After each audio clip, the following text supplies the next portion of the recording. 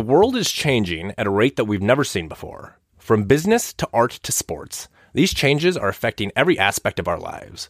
My name is Nick Castner, and we're setting out to talk with the people who are altering the way things are done. Along with Alec McChesney, this is the Commonwealth. And today, our guests are David Graff and John Wirtz, two of the co-founders of Hudl. If you don't know what Hudl is, ask a high school athlete. David and John were college buddies when they set out to make it easier for coaches and athletes to watch film. Over the next 13 years, they've grown into an international business that is helping athletes and coaches in most sports, from high schools to professional clubs. Ladies and gentlemen, David Graff and John Wirtz. Thanks for joining me this morning, guys. Absolutely. Yeah, my pleasure. Great to be on. So to start with, what is Hudl? Hudl is, our mission is help teams and athletes win. So I think it's probably the best place to start. But it's a company we founded 13 years ago to help make life easier for coaches, help teams use video to better communicate. But ultimately, I think it ultimately comes down to the athlete, helping athletes perform better, reach their potential.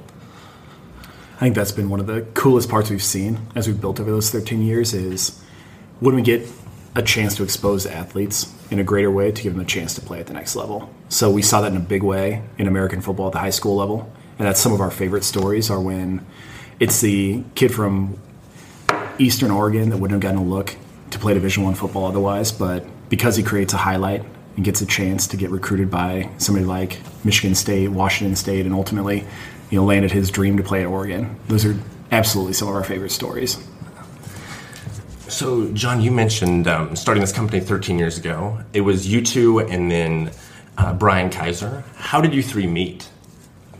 Yeah, I can start. So the three of us went to college together here at the University of Nebraska, and we were all drawn to the university through the Rake School.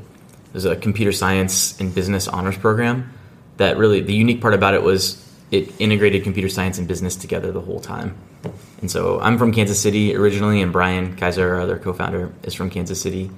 And that really was, I think, what made both of us take notice of Nebraska and come up. And I think it's the first time both of us set foot in Nebraska was interviewing for the Rake School. And we saw campus, we loved the program, joined on, and over time kind of became, I speak for myself, became kind of a Nebraskan over the last, I guess it'd be like 17, 18 years.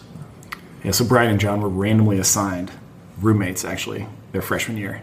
So, yeah, real luck of the draw there. And then freshman year, I guess I lived down the hall from you guys, but then by sophomore year, me and my roommate, our COO, a guy named Matt Mueller, two of us lived across the hall from Brian and John, basically for the rest of our college careers and into grad school. How did you three think of the original concept of Hudl? So when I was in undergraduate work, I worked for the University of Nebraska Athletic Department. So I'd always had a passion around sports. Never really good enough to play, especially at that level. But want to get a job in there and just, kind of be on the front lines and experience more of what's going on. Obviously through the Rake School, we had the chance to meet Jeff Rakes, who is now one of our board of directors members. He's one of our lead investors. And one of his goals always at the Rake School was to take what is their junior and senior kind of capstone courses, which is called Design Studio, where teams of 5 to 6 students will spend 10 hours a week working on a project for a company like Microsoft, like Hudl. One of his dreams was always to see one of those projects benefit Nebraska football, specifically Nebraska football. And so he and I brainstormed back and forth a number of times. One of the ideas he came and pitched the three of us on was, how could you take the playbook that is so basic, that is just on paper right now, and digitize that in more video game style setup? So we said, okay, that's interesting. We'll take a look at it. And we looked at the marketplace. There were quite a few other players in that area. One of the companies had actually licensed the EA Sports engine. So honestly, you're not going to do better at making a video game out of a playbook than using what EA has created with Madden and with, at the time, NCAA football for so long. So we kind of went back to him and said, I don't think that's really a great fit. But through my time at Nebraska in the athletic department, I got to know the then head coach of Nebraska football, Bill Callahan, and kind of shot that idea his way and asked him, what would you think about something like this? And he said, honestly, the video game thing, it's kind of cool. It's a recruiting gimmick, but I would never actually use that to teach my players. Like, there is so much more that happens that you can show in a video game. So much of it comes down to actually seeing the video and having them hear so you can talk with them and teach them directly the points on the video. So from that, we kind of said, That sounds like an interesting opportunity. At the time, Nebraska was capturing all their practices, all their games, all of their opponents' games. And sometimes, depending on what the coaching staff was they were going to face, if the offensive coordinator had come from somewhere else, or the defensive coordinator had, or the quarterback's coach had, they'd want to watch all those previous schools' games also, so they could understand more of the tendencies. But all that analysis had to be done on site. They had huge servers that were processing everything. They had private intranet run to all the computers so they could watch it there, and anything they wanted to take away was all burning DVDs.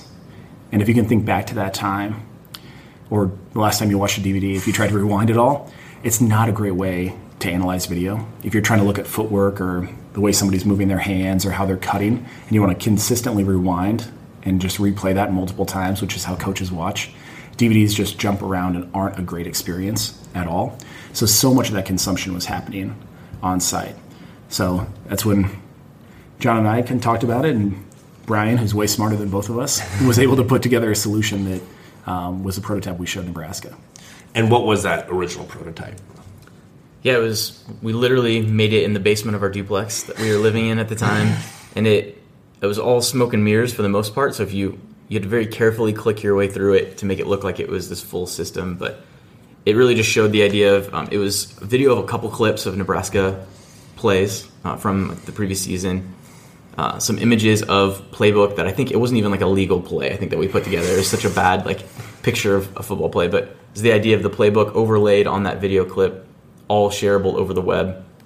And so we were showing them this platform that went so far beyond what a DVD could do, and showed them how they could extend their coaching impact outside the facility for many more hours than a coach and a player could spend in a healthy way together, sitting in a chair at the facility.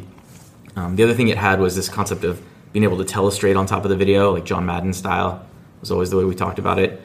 Add text on top of the video and add the coach's voice on top of a key moment in that clip, so that as the athlete watched it, they were always kind of felt like they were in a virtual film session with the coach.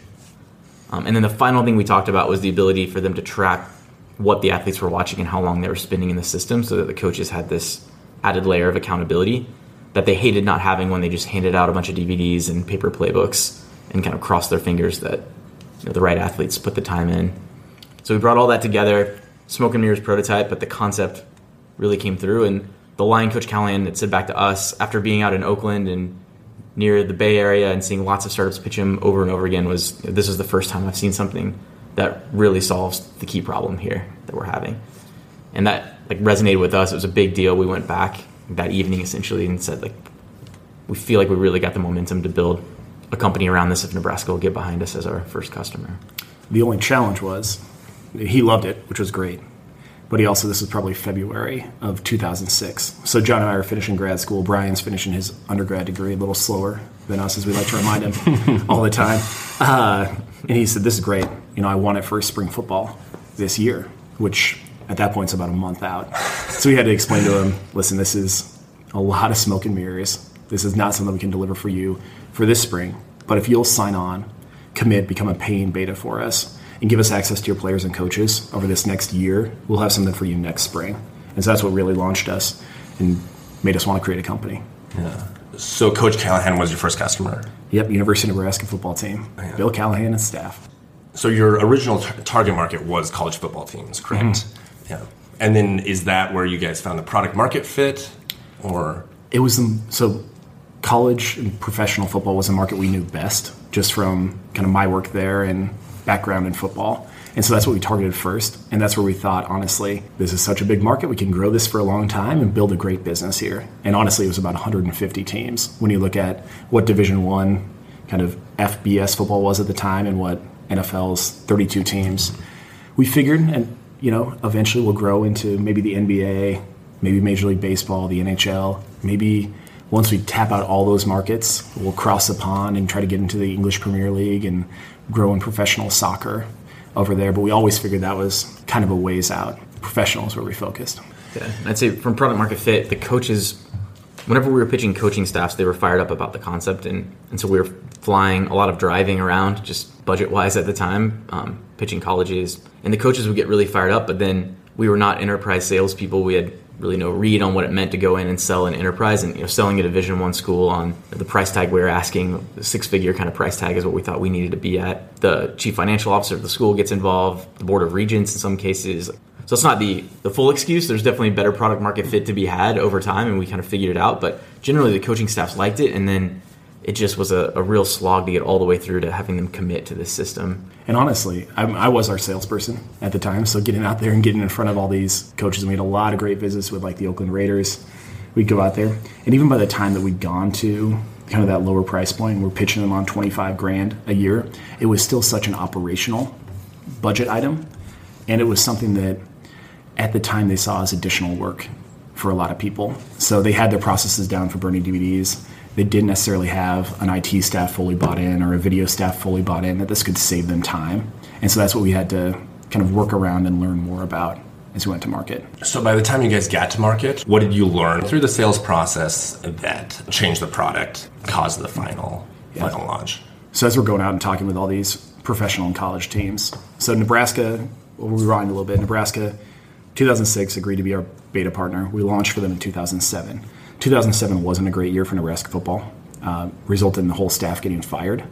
And Coach Callahan decided he was going back to the NFL. He felt like he had a little better fit there. He loved coaching offensive line, loved the dynamics of working with professional players. And so as he was interviewing for NFL jobs, he would take his tablet that had Hudl on it and would showcase, this is how I teach my offense. This is how I teach offensive line play. He'd show the plays directly on there. He'd show the video, show how he teaches footwork and things like that. And the really nice thing for us was we had a lot of NFL teams that saw that and became very interested in what the product had to offer. He ultimately ended up landing with the New York Jets, which became our second customer. So they signed on, would have been probably January of 2008. Got them in, got them all installed, got to go through the process of getting Brett Favre trained up on the product, all of their coaches, spent a lot of time going back and forth from New York that year. But as we're going out and selling elsewhere, we're just seeing what John was talking about earlier. It just wasn't quite matching up. It was a enterprise sale and a product that honestly the market just wasn't quite ready for.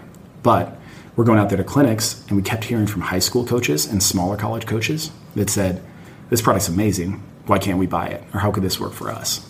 And for the first part of it, we would always say, we came up with enough excuses in our head of why it didn't work. We were, for the Jets in Nebraska, we were putting servers on site. That was going to scale for high school. The price tag we were offering at the time, we didn't think made sense for high school. That was a reason not to. At the time, we didn't have a great capture tool to get the video off the camera and onto our server. We were relying on third-party software that big universities were buying, but smaller high schools didn't necessarily have. So finally we realized that while we were struggling to sell to NFL and college teams, we had this very large interested market in high school teams. It was 16,000 high schools that play American football. We should probably try to figure out a solution that could actually meet their needs. And how did you overcome those obstacles you just highlighted to bring the product to the high school teams? One catalyst for us, so we started early on at Hudl. We would go to Las Vegas as our main kind of offsite for the company. And this was back when we were just a team of 8 or 9 people, and we continued doing that for a number of years. And so one of those early times we went to Vegas for our offsite, we decided to take a chunk of that offsite and have our product team work on just some concepts that they thought could be transformational for our business or really important, but it was hard to get to in the day-to-day grind of just supporting the products we already released. And one of those products was a completely cloud-based hosted version of what we were doing for our professional and collegiate teams that worked completely in your web browser. And if you rewind back to 2008, YouTube was just starting to kind of take off, but the idea of doing anything heavyweight in your web browser with video was kind of hard to imagine. But they worked on that prototype. We were out in Vegas. We were trying to get our minds kind of out of the box that you work your way into pretty fast. And we saw how well this version of Hudl was working in an internet browser, completely hosted by us. And that was one of the catalysts. Is we thought that was going to be the future, but we needed a little extra push. Sometimes you got to get out of the office and just create a nice time constraint to say by the time we go to Vegas on this retreat, we want to be able to see what's possible. And then I hopped in my car and drove around the Midwest. So this was about 2 years after founding Hudl, and drove around the Midwest and down to Texas to see if we could get around 12, 13 pilot high schools and small colleges to join on. And I would demo them what we built for Nebraska and the Jets, but then tell them you're going to get a lighter weight, more affordable version of this. I couldn't show it to them because we hadn't built it yet.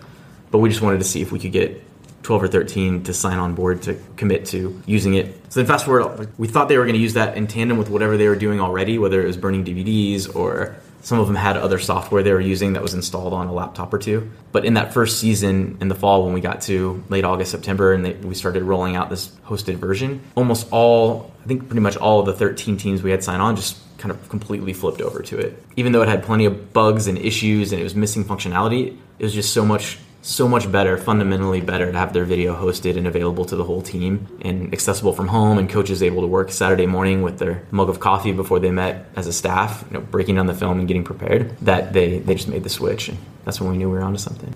John, you mentioned your 12-team road trip to get high schoolers to demo the product. How easy was it to find those teams? It was easy to find the teams to go visit, and that's one of the benefits of the high school sports market and the college market is you can identify the customer, you know where their address is, you know who the coach is.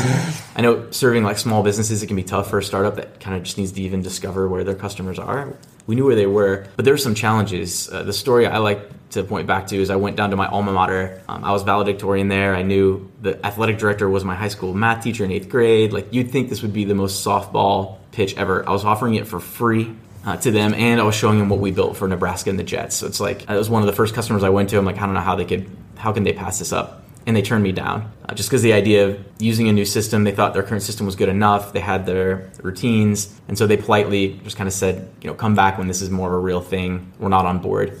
That was a long 4-hour drive back from Blue Springs, Missouri, to come back and tell the team, like, the softball one did not go well. So it was surprisingly hard, I guess, to find those 12 or 13. Easy to identify where they were, but surprisingly hard to get them on board with a new vision for how they would work and a new vision for how they'd use video. We did leverage a lot of those type of connections, though. John mentioned his high school.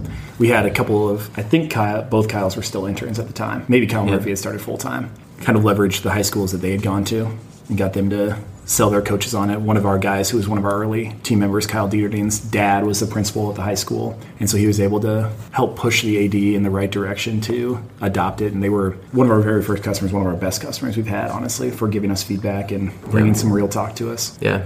I read beforehand that you guys have both spoken about how much you've learned in that sales process when reaching out to those original teams, but it sounds like a bunch of different team members were doing the sales. How did you make sure all that knowledge was retained and shared internally? So that first year, so after John did the work and we had the 12-team pilot, we kind of knew it was time to take that product out to everybody. We knew we wanted to build it in a way that it could address everything from the small Class D high schools in Nebraska all the way up to the small colleges like the University of Nebraska Kearney, and kind of capture that whole wide array. And the really nice thing in American football is, with the seasonality of that sport, spring is very much a learning time for coaches. So they get out to clinics, a lot of them almost every weekend in kind of February, March range. So we had no shortage of events to go to and get in front of coaches. And at the time we were probably 20 people, somewhere in that range. Literally everybody went on the road. So our engineers, sales support, obviously, our finance team, HR, everybody would go out. I think the most that I went out to was it was 8 weekends in a row from late January until, into March, where I was going to some of the most, Cleveland, Ohio, Allentown, Pennsylvania. You're going to these exotic locales. You're showing up on a Thursday. Get there in the morning, get set up, and stay as late as you can on Thursday night until the last coach walks out. Be there first on Friday, stay until the bitter end of it Friday morning. Do the same on Saturday, Sunday. Come back, do your day job, Monday through Wednesday, catch everybody up. So we'd always, that Monday, get everybody together in a room and share the feedback that we'd gotten, share the leads, share what people liked and what they didn't, and made sure that the next week when we went out on the road, everybody was better off for it. Yeah, we had paper lead cards that we would fill out at the booth. So these were, we were at clinics, but we essentially had a trade show set up, at the table with the tablecloth. Probably not a lot of tablecloths even in the early days. It was a little janky setup, but we had paper lead cards. So after every coach we talked to filled out the card, on the back we marked whether it was a hot, medium, or hot, warm, or cold lead, made a note, initialed it. And then for the larger clinics, we would sit down a lot of times like that night, every single night, and everyone would kind of put their paper out in a heap. Hopefully it was a heap if it went well. Sometimes it was a little tiny pile. And we'd just flip over and go through every single one of them together while we had a drink or whatever at the hotel, bar or restaurant. Ideally free happy hour. Yeah, fingers crossed. So those were the kinds of things we were doing a ton of. We had a value for the company back then of everyone sells, literally. everyone. So that's why our developers, our interns, everyone was on the road. We try to pair people up. If they really didn't know the product deeply yet, they wouldn't be going out there solo, hopefully. Sometimes they were. And then everyone came back with just this huge new wealth of knowledge direct from the customer's mouth of what resonated, what didn't. As a group of friends starting a business, how did you decide who was going to do what? Like what roles each of you would have? That was something we were lucky because the three of us had a natural skill set that was just really complementary. And I think that's why 13 years later, we're still really good friends with super healthy business relationship. I've been more in the messy middle of the product strategy and how you take what we're seeing in the market and what the technology can do and figure out how to bring it together. Brian Kaiser, just an amazing technologist, great software engineer, great at seeing the waves of technology kind of disruption coming in advance to help us think about how to apply them. And then literally, he's just great at building the actual product itself. And then David, operationally, really strong in understanding the sports market, building relationships with coaches, with analysts, being out there in market, plus a number of other things that have just been really valuable around finance and accounting and some of those more operational sides of the business. And that's just, we move into each other's areas all the time, early on especially, but generally we understood our lanes. Then the one other thing I'll add is we had Jim McClurg as one of our advisors early on, who's really served as an executive coach for us. We didn't fully understand that at the time. It's like he's a business advisor to the company, but really he was an executive coach to the three of us. And he's the chairman of our board still today, and hugely valuable because he would just ask really pointed direct questions to the three of us or to us individually of how are you guys doing? Who's responsible for what here? You explain it to me. And so we kind of had to explain to him. Set a really good boundaries around decision rights and information rights, that have served as well to this day. I mean, there's areas that each of the three of us own, and there are a lot of areas that none of us even own, that there are a lot of other leaders on our team that now fully own themselves. But always set the standard of, it is totally fair for any one of you to ask the other one any question that you want to. You have information rights, it's your business for it. But you got to ask that in the right way. You're not asking in a way that's necessarily questioning or pushing somebody on that decision. It's more about, hey, I want to understand this better. Help me see what you're seeing from this market. And that's been super helpful for us along the way. After going after the mid and small size high school and college football teams, how did you decide which sports to enter next? We made that move pretty quick, honestly. So we launched, as John was saying, high school American football product was launched in 2008, that August. And honestly, I think, was it early 2009? We'd rolled it out for basketball to start getting teams on board, or even late 2008. Yeah, we built with that mindset pretty early. Yeah. We know as we move into the high school, if this goes well, multi-sport is going to be really logical. We made some pricing mistakes early on, setting those up. A lot of lessons that we're still trying to clean up, and just the way the team structure and things like that. But yeah, we knew multi-sport was critical from the start. Yeah. But we took a very American football-centric view of basketball at the time. So, American football, you have a sport that's very start-stop oriented, maybe one of the most in the world when it comes to team sports. You start a play, the play's over, blow the whistle, regroup, line back up. So our system was made to kind of flow that way, where you had these individual clips for each play, and you can kind of think about it almost like an Excel spreadsheet, but on steroids for being able to tie that to video and do a whole lot of other things with it. For basketball, that works pretty well, because you do have possessions, but there's a lot more free-flowing action in basketball. So we made it work, but we also realized a couple of years later that to really go multi-sport, we're going to need to go kind of rethink the guts of the whole platform. So we launched into basketball by bending our American football product, and that worked well, and it was a pretty powerful product. And then about 2 years later, we went and kind of rewrote a lot of the product from the ground up to be great for basketball, volleyball, soccer, football globally, rugby. Lacrosse. Pretty much everything else, honestly.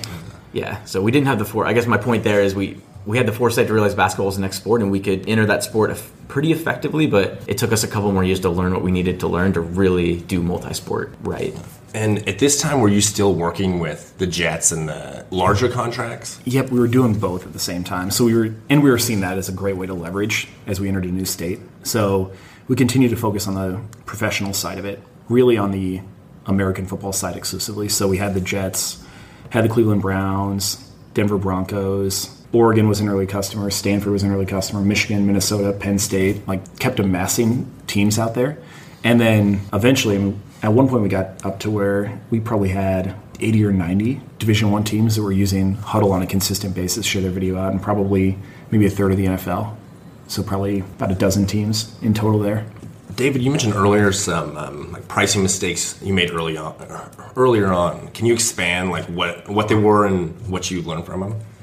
I don't know how much time we have left on the show. A lot of lessons for us. I think what I was referencing earlier, one of the big mistakes we made early on was assuming that if you have a basketball program at a high school, that the boys team and the girls team were going to be very aligned on how they use their budget, kind of the tools they bought together. And we assumed they operated more as a single unit. And so that's how we priced it, was if you bought for your American football team, if you wanted to add basketball as a sport, you could add it for half price, and that would get it for both boys and girls. Now, the reality of it was they were coaching staffs that sometimes got along great, sometimes didn't. Sometimes were competing for gym time or other resources. What they didn't like competing for on Hudl was for their storage hours. So because they were aligned to the same program, if they wanted to store, if say they had 100 hours of storage and girls team was storing 30 and the boys team was storing 70, there'd be a lot of friction between those two coaches. Really, they just each needed their own instance. So that was one of the learning, just how athletic departments operate and how sport coaches within there operate was kind of a critical lesson for us early on. Yeah.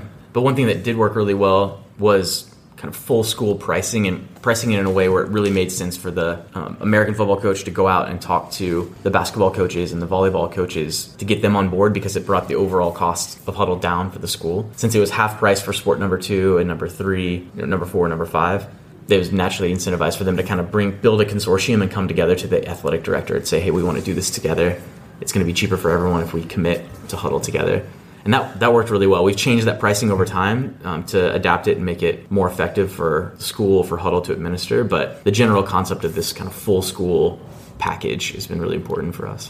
One of the beauties of that was a lot of coaches coach multiple sports at high school. So if they'd used it for football and they also coached girls basketball, for example, they would want that same tool set there. If they coached wrestling, they'd want to use that same tool set for their athletes. And it was the same case for athletes. If they were building their highlight for one sport, they wanted to be able to do the same for other sports and be able to share that out to family and friends and to college recruiters. What was the biggest difference selling a high school compared to a NFL team? I think that recruiting piece was a really important element that is just a totally different pitch to the high school. So for the NFL, eventually we were able to come back to the NFL and to collegiate teams and help them sell them products that could help them recruit high school. But when we're selling to the high school, a lot of that coach's job is to make sure that their athletes can have the best crack at a scholarship, the best chance to play at the collegiate level. And Hudl can play a huge role in that. So when we're talking with a high school or a club that's working with 12, 13, 15, 16, 18-year-old athletes, a big part of what we talk about in Hudl is the ability for the athlete to take that video and make highlights, build their athletic profile, share that information out, get noticed, get recruited. And that's just something, it's not a factor really at all for the NFL when they're thinking about their own athletes. They're more just purely focused on developing the athlete, preparing for the next opponent. Let's take a quick break so we can tell you about a live event we have coming up. On Thursday, November 14th, we are hosting a live recording at the Foundry in Lincoln, Nebraska. Happy hour starts at 4 p.m. At 5, Senator Anna Wisher is hosting a 20-minute long question and answer session. At 5:20, I'll interview Ali Schwanke, founder and CEO of SimpleStrat. The event will close by the same time happy hour ends, which is at 6. Check out our Facebook page to learn more about November 14th's event. Now, back to the show.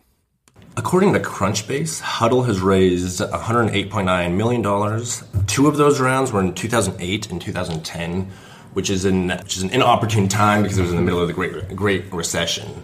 What was it like raising money in an economic downturn? Yeah, for us, it was a challenge for sure, but we were lucky that we had a great investor base from the start. So when we brought on our first round of angel investment back in, it would have been June or July of 2007, I think, we brought on Jeff Rakes, was one of our lead investors, and then a group here in Lincoln and Omaha called YPO. It was a YPO forum, so Young Presidents Organization. It was a group of 10 guys that had gotten together and each decided to chip in some money, kind of be a fun angel investment to do together. And while the economic challenges of 2008, 2010 may have affected some of them, others were less affected and could see our vision of where we wanted to take things and saw the idea and saw customers actually buying it. And we're happy to put more money in. How did you get connected with YPO? Obviously, Jeff Rakes through the Rakes School, Yep. But those other initial investors. Yeah, so it was actually a presentation John did for some University of Nebraska Athletic Department boosters, if I remember correctly. Yeah, the football program, the athletic department invited us in, which we're really fortunate that they did. They just wanted us really to demo what we were doing with the Hudl product for the Nebraska football team to a number of boosters, just to give them a good piece of evidence on how Nebraska is staying on the cutting edge and look at how we're investing in the team. This is exciting. No one else is doing this. So I gave the spiel. We were good at it. We've been out doing it for a while. And afterwards, one of the people in the room came up and said, "Hey, are you guys raising money?" And we had just started talking about how we were ready to get more serious and start looking at raising a round. So the timing was perfect. And so I mentioned him. I didn't bring it up when I was talking because I didn't know if that was going to be appropriate. But we were starting to think about that. And he said, I've got this group of 9 other people with me that I think would love to get involved, and it'd be really fun for us. And they were also, all of them were passionate about the idea of growing businesses in Nebraska and in the Midwest. So kind of stars all aligned in a really great way. Nebraska football fans, strong business people, and passionate about startups in the Midwest. And it was only about 6 months later we were able to close the round. And really we wanted to have Nebraska signed, paid as a customer, and be in the midst of launching the product as we raised our first round, because we knew it would help our valuation. We felt like it was a really good milestone to drive towards before we raised our true kind of seed or Series A. Yeah. Eventually, I would assume that your team had to raise outside of the Midwest, correct? So we've still leveraged that group of investors for a lot of that capital. So Mike Dunlap, who's chairman of a company here in town called Nelnet, was part of that original YPO investment group. And so pretty quickly as we started talking with that crew, actually even before we closed the round, I spent quite a bit of time with Mike just talking through some lessons he'd had from building Nelnet and kind of all the other businesses they've been involved in over the years, and really found that he was not only going to be an incredible investor, but an amazing advisor and director for us. And so when we went back to raise a larger round to kind of help us power some of the acquisitions that we did, Nelnet was the biggest capital party to that. The majority of venture capital in America flows to the East or West Coast. What advice would you give someone looking to raise in Nebraska? We have been very fortunate that when we first got started with the first company that we built, it took some time to evolve the idea to get to where we really had good product market fit and we were able to build a business. But I think as you get there, if you have a good idea, there's no shortage of capital that's interested. And I think, honestly, we've talked with every major VC, and most major private equity firms will reach out to me on a pretty consistent basis with interest in if we were ever to do another round. And to me, it doesn't matter if you're located in Palo Alto, in New York City, or in Lincoln, Nebraska. If it's a good company and a good idea, they're going to find you. Yeah, I think early on, my advice to people who are interested in entrepreneurship early on probably goes for no matter where you're at, definitely here in the Midwest, is start building your network early of strong business people that have the means to be an angel investor for you. Like it's easy to underestimate the importance of that when you're in university, or maybe you're coming out of high school and pursuing whatever you're pursuing, but just start building that network, because that was everything for us, is having the right network and being kind of directly connected or one connection removed from some really helpful, smart business people. And it doesn't really matter whether you're on the coast or in the Midwest, that's where those first rounds are going to come from, that tight network that you've built as you've formulated the idea or well before that. Hudl is now a global company. You guys have 14 offices in 9 different countries, correct? Yeah. We've actually we're in 20 different countries. 20, okay. Yeah. Got a team of about 2,100 people now. What have you two learned operating a company that is now global? Oh, it's really hard.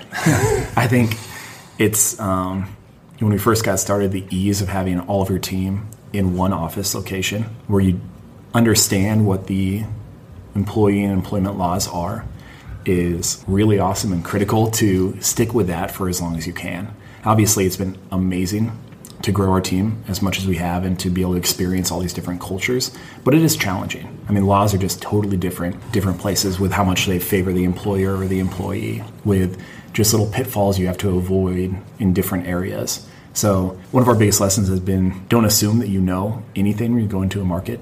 Be prepared to take a step back and make sure that you really understand the regulatory environment, that you really have all your processes in place, and go in clear-eyed with that, and recognizing there's going to be a lot of expense associated with starting up a new country. So maybe there's better ways to experiment with that. But I have no regrets along the way. It's so fun when we get to go see our teams in other offices, get to experience their cultures, get to learn from them. Having that broad geographic diversity has also helped us expand our understanding of the sports market so much.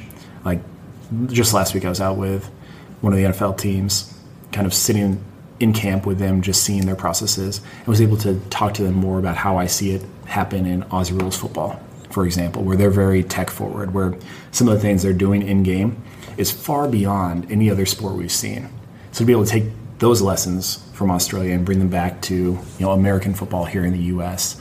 and take some of those American football lessons and take them to how football or soccer is played in Italy and talk with some teams about that. Like, all of that has been incredible. Hudl has also made some global acquisitions. How does your company approach if an opportunity is the right fit to acquire a company? Yeah, so over our 13-year history, we've done 9 acquisitions now, and each one of them is kind of a different story. So the first one, this was, at the time we thought it was just bold, like it had never been seen in the space before. We were selling, like John was saying earlier, in American football to high schools. We'd grown from that first year having 12 to the next year. I think we set a goal of getting to 75 high schools, and we ended up right at about 300 high schools that year. Grew to about 2,200 the next year. And as we're looking at that, we saw that in the marketplace, we were the first ones doing subscription software. Everyone else was doing perpetual license. You buy a single seat for your laptop. Maybe you pay for support afterwards, but you might be investing $50,000 or $100,000 up front for some of these bigger schools. And so for us to be able to get them to change their mindset and go from that larger upfront investment to, I can go back to my ID or my booster club and say, yeah, that $100,000 we spent, we could have gotten away with $3,000 a year for a tool we would have liked better. It was just hard to get them to wrap their heads around that sunk cost. So first one, I think we were sitting in our conference room at one of our older offices and just saying, what are some ways we could push this even further? What are some marketing techniques? And I can't remember which one of us just said, well, would we consider just trying to acquire this company? It kind of felt like very bold thinking at the time. I mean, even when we were talking with our board of directors, a lot of folks saw it as, I don't know if you should do that. That's a little bold. Mike Dunlap was one who pushed it all in full steam of just, this is absolutely going to make sense for you.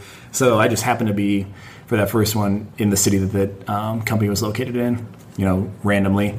Met up with the founder for a cup of coffee and just kind of shared how we saw the market and brought them on. And really that one was a customer acquisition. And both of our first 2 ones were acquire the customers. I think on the first one we brought over a couple sales reps that joined the team, but really just get those customers transitioned to our platform as fast as possible and just pull in more customers. And that helped us grow to, right now we sit at 98% market share in American football. I think for those ones we think about what's the investment that makes sense to accelerate our growth. We felt confident we could get there. But in that case, we could join forces with these 2 companies and accelerate it by, say, a year or 2 years or 3 years. So you can start to kind of think about what would the value of that be. And really help the customers at the end, because all of them wanted to be on the Hudl for the exchange platform and the efficiencies they got. So how can we help them make that transition sooner? So after we did that first one, that would have been 2011, we were all kind of sitting back at very successful acquisition. Economics made a lot of sense. We're kind of saying, what are the bolder plays in this market we could make? And one of the ones that we identified at that point in time was who we saw as really the global leader in video analysis at the professional level, which was a company called Sports Tech, based out of Australia. So we're like, all right, this was kind of fun. Let's try to reach out and see what it would take to bring them on board. So I reached out to their founder and CEO, kind of floated that idea, and obviously time zones were a factor. So we eventually got on the phone one night and realized that his vision of where the valuation was and where we saw things were just widely different at that point. So agreed we'd stay in touch and kind of continue down our paths and be friendly competitors down the road when the time made sense as we got into their space. So fast forwarded, we did acquisitions in 11 and 12. 2014, we acquired 2 different companies for 2 very different reasons. So early that year, we acquired a company based in the UK to help us get into global football market. They had a number of Premier League customers, some rugby customers, a growing but very small spread in Europe. And at the time, one of their founders just happened to reach out to me on LinkedIn, which I'm not a great LinkedIn user. I don't reply to a lot of messages on there, but happened to look at his, saw their business, saw it was super similar to what we were doing with Hudl Pro initially, only they were on top of the sports tech platform, that other company that I mentioned. So decided to do that deal, bring them on board. Later that year, what we saw as kind of one of the emerging trends in video analysis was a lot of mobile capture and more of the freemium model. And there were a couple businesses at the time we looked at, decided to buy one based in Boston, which gave us our Boston office. It's a product we still have called Hudl Technique, which is really big in the golf space, tennis, individual sports. But with replay analysis, that one that I mentioned earlier in 2014, kind of cemented for us even more so that global growth was going to be a big part of our future. So later that year in 2014, I was down in Australia actually for a conference, clinic where we were just trying to sell basketball coaches. I went with one of our global sales folks at the time and decided to stop by and visit Sports Tech. So that was 3 years after the initial contact was made. Started to get a little closer in how we both saw valuation of the business, and spent the next basically year getting that one to the finish line. So that was one that we'd sourced a long time before and just slowly worked our way at to bring on board in 2015. We followed up with a couple acquisitions into 2017, early 18. One of them was to strengthen our volleyball platform and help round out our tool set for those coaches called Volumetrics. Early 2018, we bought a company based out of the Netherlands that was doing really amazing things around automated capture, kind of in the set a camera, capture the entire court, eliminate one of coaches' biggest pain points at the time, which was finding somebody consistently to capture high quality video. That was always a challenge. With this acquisition, we were able to really accelerate our work in that, make it a lot simpler. And then just this summer, we did 2 acquisitions. The first one we did in May was a company called Crossover, who we talked to a number of times over the years as they built up their product set. And there was a lot that we could learn from each other because they've been in a space that we're in right now with our Hudl Assist offering, which is provide breakdowns for teams with our team internally and some third parties that we work with. Then the second one was really an amazing company that's been built out of a small town in Italy called Y Scout. And what they do is have really revolutionized scouting in global football. So it's a totally different world where they have transfer markets and where players are transferred and clubs are paying each other. They've taken that from a global platform, pulled all that video, broken down all those games, and really made it easy for analysts, for owners, for coaches to understand and look at the players that they might need to get to the next goal that they have. You two have both touched on how valuable mentors were to you as you started this journey. What's one piece of advice that you both have from a mentor early on? Yeah, I was just talking to some founders last week and mentioned this. I think it's really important. I get asked the question a lot, like, how do you find great mentors? And I think people are looking for, like, what kind of equity package do you have to structure? Or a lot of times it's like, how did you build your advisory board? And they're looking for more like operationally, what are the things you do? I think it all comes down to when you get a chance to meet with somebody who could be an advisor who is advising you, making that a super engaging experience for that person. So showing up with some tough questions that are going to be fun for that person to engage with you on. Some of it's just the basics. I see people mess up all the time, like take notes when you're there, optimally with paper and a pen in front of that person. Even if you're faking it, I don't really care. Just take notes. And just when you show up with nothing in front of you and you're sitting down and it just feels like a chat, people that are going to be great advisors to you don't want to waste time, and they want to sit down and spend 30 minutes or an hour getting into some fun, meaty conversation about tough business challenges or product challenges. So make it fun and engaging. Follow up really actively. Make sure they understand you listened. So in that follow-up, help them hear that you listened to what they said. So it's just these basic things that I think we took for granted, but early on it's something we naturally did fairly well. It's now become a value for our company. We listen. It's actually one of our 5 values. But yeah, listen actively and just make that time count with that person. That's the most important thing you can do. Because great advisors, they're not going to, if they're asking about equity, or don't send them an NDA in advance, don't be worrying about equity package or stock options or things like that early on. If those things that people are interested in really early on, that's not going to be a great advisor for you. Create a real relationship and engage with that person. And that's honestly what let us punch above our weight for a board of directors very early on. Was when we had meetings, we were fully engaged in listening. That's what we heard from guys like Jeff Rakes, like Mike Dunlap, who had no shortage of demands for their time, but would commit that time to us because they knew that we were actually going to listen to what they had to say. We might not always take their advice, and they didn't want us to. Sometimes they're going to be right, sometimes they're going to be wrong. But regardless, they knew that we would be listening and processing that information and applying those lessons that they'd seen in their business lives before that and make Hudl even better. The one other thing I'd add in there too is there's another company called Intercom. I love a lot of the things they talk about. One of their values for the product team or principles is think big, start small. And I think sometimes here, especially in the Midwest, we miss the think big part.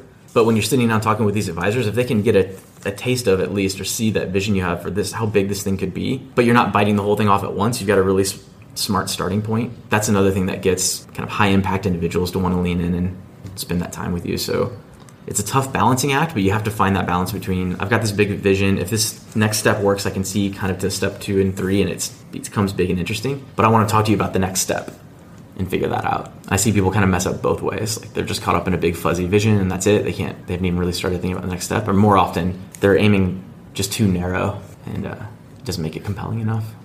So an overall theme of the show is how do we encourage more innovation in the Midwest?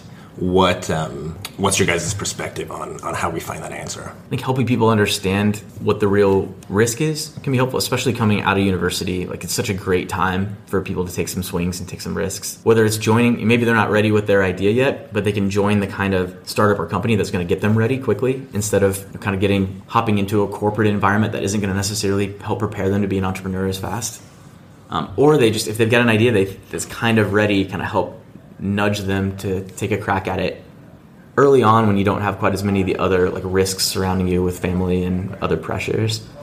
So that's part of it. How can we have our university system and other kind of organizations and systems here help people take those risks early on and not be quite as intimidated to think big, take a risk around an idea that is a bigger idea. And be not afraid to fail. And we got incredibly lucky that the company that we started fresh out of college ended up working for us, and we've been at it for 13 years. But obviously that's not going to be the norm. There's going to be a lot of ideas that fail. So I think trying to get more of that acceptance around that point is going to be critical for Midwest to be able to push more people to try something, even if it's not going to end up working ultimately. Yeah, the investment community's got to get behind that also. We had really patient investors that had a lot of trust in us, and we burnt through all of our Series A dollars trying to get the college, NFL business off the ground. And it wasn't off the ground. We had some great customers, but it was definitely not a functioning business yet.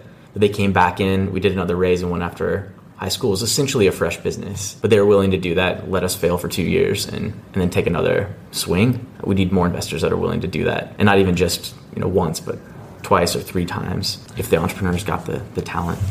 And how do you think we do that? And it involves changing an investor's mindset, which can be difficult, I guess. One like flywheel, this is not an easy solution, but I think it's just reality, is we need more businesses. We need to get that flywheel going of larger businesses being willing to grow here, not sell quite so early. You might still get acquired, later on, but optimally get down that path to become really large private businesses or IPO and be here, like a Nelnet, for example, so that you generate enough capital and enough kind of people that have seen failure and are willing to get behind it, that now you've got this circle of investors now that have kind of seen it and been in it, and they can spread that wealth out. And so I don't think it takes a whole lot of companies that hit that category, but if we can just get more companies that can get to that escape velocity kind of size, where when they do exit or they IPO or whatever it might be, that you've got now 10 or 20 or 40 people that have some liquidity that can angel invest and with a different, maybe less risk averse mindset. So that's part of the equation, which is why I've been trying to talk more and more about like big ideas here are a good thing, and we need to help entrepreneurs who are thinking big not get intimidated, not kind of beat that idea down. They should find a logical small first step. Always that you have to do that, but the idea should be big, and then try to see if we can keep that here. All right. Well, guys, thanks for coming on the show with me today. Yeah, absolutely. Yeah, it's been fun. A lot of fun. That will do it for today's episode. Thanks for listening. We would love for you to subscribe to our channel and leave a review wherever you listen to your podcasts. You can also like the Commonwealth on Facebook and follow Alec and I on LinkedIn, Twitter, and Instagram. We release episodes on Mondays, so stay tuned for next week.